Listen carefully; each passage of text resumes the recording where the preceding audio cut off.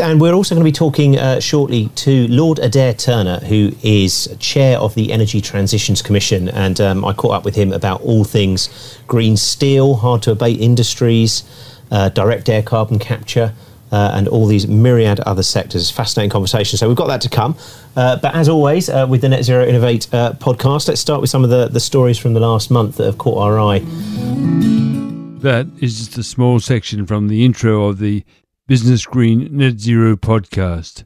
I'm Robert McLean, your host of Climate Conversations, and within that, quick climate links.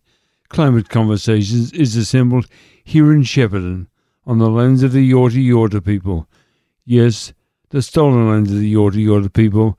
I pay my respects to elders, past, present and emerging. And you'll find a link to that podcast in the show notes. And now we shift to the Sweaty Penguin podcast, and you'll find a link to that podcast in the show notes. We should be moving 10 times, 100 times faster on renewable energy.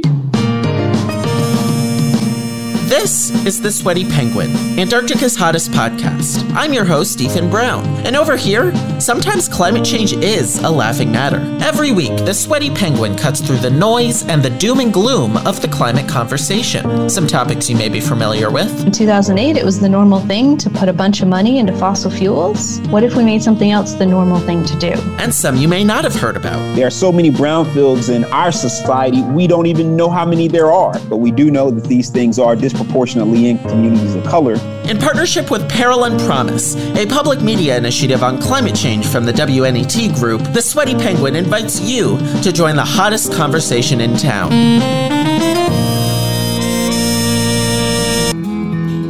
And don't forget, you'll find a link to The Sweaty Penguin in the show notes. Life moves on, and I'm way behind, and there's lots of links in the show notes today. So until we talk again, thanks so much for your company. And in the meantime, take care, stay safe, and please be kind, for everyone you meet is fighting a great battle.